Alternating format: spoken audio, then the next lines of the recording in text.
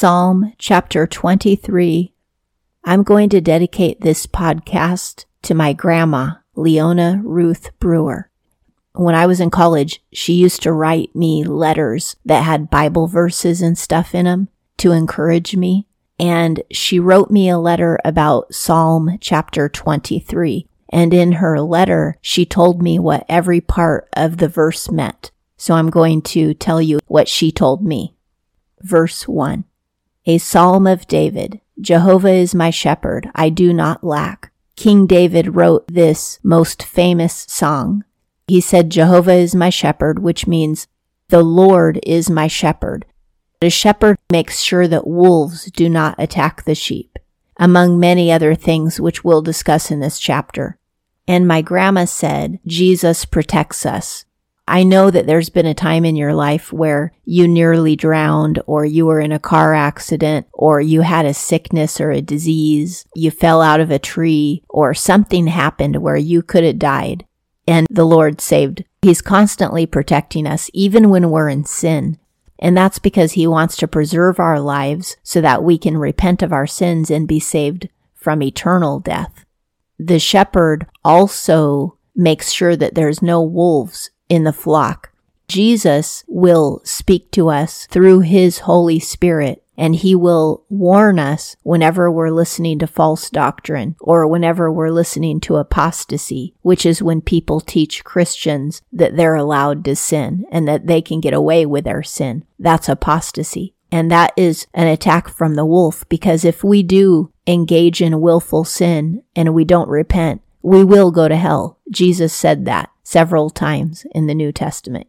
But there's a lot of wolves out there, and they call themselves teachers and pastors and leaders and book writers, and they will make you believe that it's okay with the Lord if you sin because He died on the cross. But that isn't what the gospel says. So there's a lot of people who will tell us false doctrine that will cause us to lose our eternal life. The Good Shepherd feeds the sheep, and He feeds us with His gospel. It's His gospel. We get His gospel, namely, from reading the Bible, but also He can speak directly into our hearts through His Holy Spirit. Jesus is the only perfect shepherd. In this verse it says, I do not lack, which means there's nothing that I need. And my grandma said, this refers to supply. He'll give us the food, the water, the security. He'll give us everything that we need. 2, in pastures of tender grass, He causeth me to lie down. And that means that He gives us peace, because when the sheep can lie down, they're very peaceful. They know that nobody's going to hurt them and that their tummy is full and they have nothing to worry about. So that's peace. By quiet waters He doth lead me. He leads us to water to drink as well. And it's His eternal life. Jesus said, I am the living water. And that means harmony.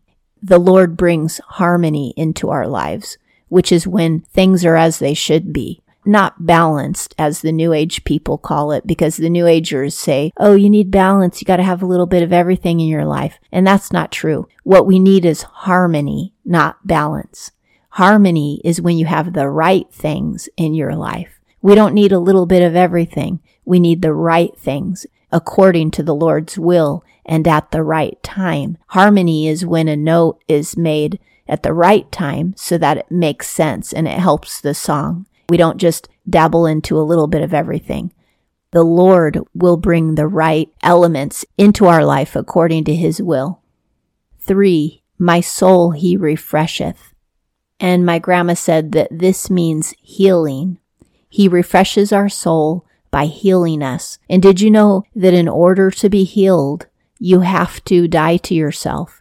All those demons of torment and fear and loneliness, all those terrifying demons reside in the flesh, and the flesh is our evil desires. So when we die to ourselves, it's like we're burying those demons as well and kicking them out of our life. They don't reside in our spirit.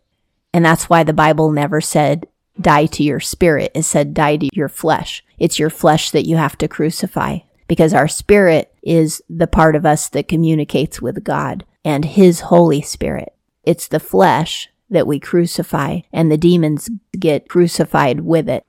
Because of that, we get healing, emotional, psychological, social healing. When we die to our own willful desires, then Christ alive in us dwells, and we obtain his personality traits, which are not depression, not self-hate, not anxiety, not fear. He doesn't have those personality traits. Those are the personality traits of demons. That's why dying to ourselves is so important, because the demons can only live in our flesh. They can't live in our spirit. But Jesus Christ is alive in our spirits. So then we obtain his personality, and we're no longer mentally ill. We're no longer afraid. We no longer feel lonely. We no longer feel desperate. We lose all of those demonic personality traits. And then it says, he leadeth me in paths of righteousness. The good shepherd tells the sheep where to go. And when we follow Christ, who is our good shepherd, he shows us the path of righteousness, which is the path of life that will keep us out of sin, a path that isn't with people who are a bad influence, and it's not doing things that would lead us to sin. And my grandma said that means he gives us guidance. People have life coaches, and life coaches give you advice, but it's often the wrong advice. Jesus gives us guidance, which is the advice and instruction that we actually need. And it says, for his name's sake, to glorify his own name. And my grandma said, that means that he gives us purpose. When you live for the Lord and you're doing what he wants, you have great purpose. Before I became born again, I felt really lonely and without purpose, and I was really sad that I didn't have a family, because I lacked purpose. So I didn't know who I was or where I fit in life. But when I obey the Lord and do what he wants me to do, then I have great purpose in him. I don't worry about not having the same life that all my neighbors and friends have. My only concern is that I have the life that he gave me and that he wants me to have. It's not a shame to be different anymore, because as long as I'm doing what he wants, I don't care how different I am. 4. Also, when I walk in the valley of death shade, I fear no evil.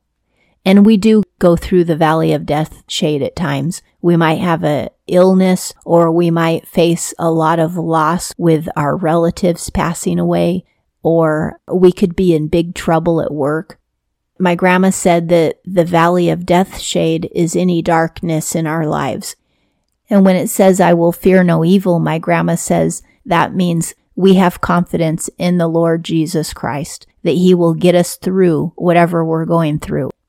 Right now, the economy is sinking, but we have confidence in Jesus Christ, that he will meet all of our needs. For thou art with me.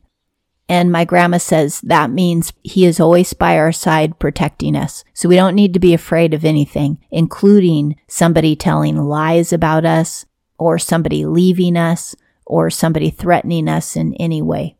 Thy rod and thy staff, they comfort me. The rod and staff are tools of the shepherd's trade. The rod is used to ward off attacking animals, and the hook of the staff can be used to grab a sheep by the chest and guide it where it needs to go. We start going astray because we want to experience what we think is more of life. And that little sheep sometimes wants to experience more of life and say, I wonder what's over that hill. I'm going to go check it out. And they'll leave the flock and they'll leave their shepherd. So he uses the staff to give the sheep direction.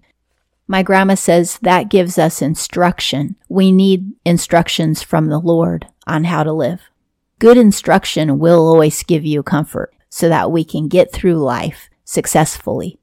5, thou arrangest before me a table over against my adversaries.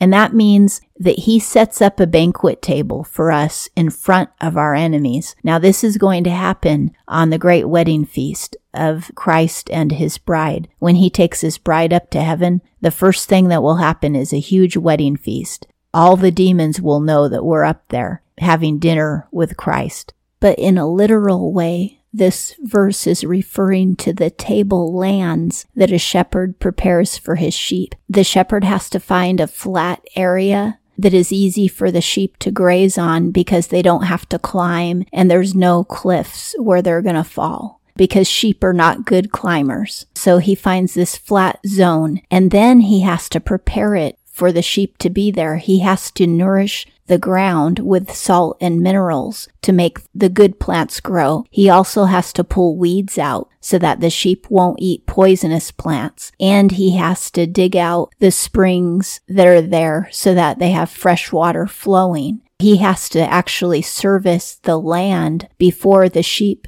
can graze on it. And that's also what this verse is talking about. The Lord prepares a life for us when we get saved, a life of spiritual safety, a life of spiritual shelter and spiritual nourishment. He provides us with a church family. He provides us with his gospel in the form of the Bible. He provides us with the wisdom from the Holy Spirit to know what kind of music to listen to, what kind of things to be exposed to, where we should go and where we shouldn't go, so that we can have a life that's safe and isn't full of weeds, and where we're well nourished spiritually and there's no cliffs or ditches that we would fall in, and where we don't have to climb in areas where we're not able to climb. He puts us in a place that we're ready for. That's just a real beautiful image of what the Lord does for us. And my grandma said that means provision. He has provided a spiritual place for us while we're here on earth in which we can be safe with him. But he's also provided a heavenly dwelling for the future. He has made a place for us in heaven. Thou hast anointed with oil my head. And my grandma said that means we are consecrated unto him. The Lord always had the priests and the kings be anointed with oil because they were consecrated to do his work. When we give our life to Jesus, he spiritually anoints our head with oil. Therefore, our lives are all for him and nobody else. We're not riding a fence. We're 100% for him to do his will. My cup is full. In some translations, it says, my cup runs over. It's an image of the Lord filling your cup with wine, and it overflows, and he gives you more than you can drink. And in the Spirit, he does give us more than we can drink. He gives us gifts, his personality, which is the fruit of the Spirit. He fills us with joy unspeakable, and he takes care of all of our needs in an overflowing manner. Remember, when he fed the fish and the loaves to the thousands of people, there was always leftovers after everybody had a full belly. And that's how it is in the Christian life. He'll give you more of his traits than you're expecting, and he'll give you more boldness, more grace, more mercy, and all of the things that you need to share his gospel and resist sin. And my grandma said that this means abundance. Whatever we get from the Lord, we get in abundance.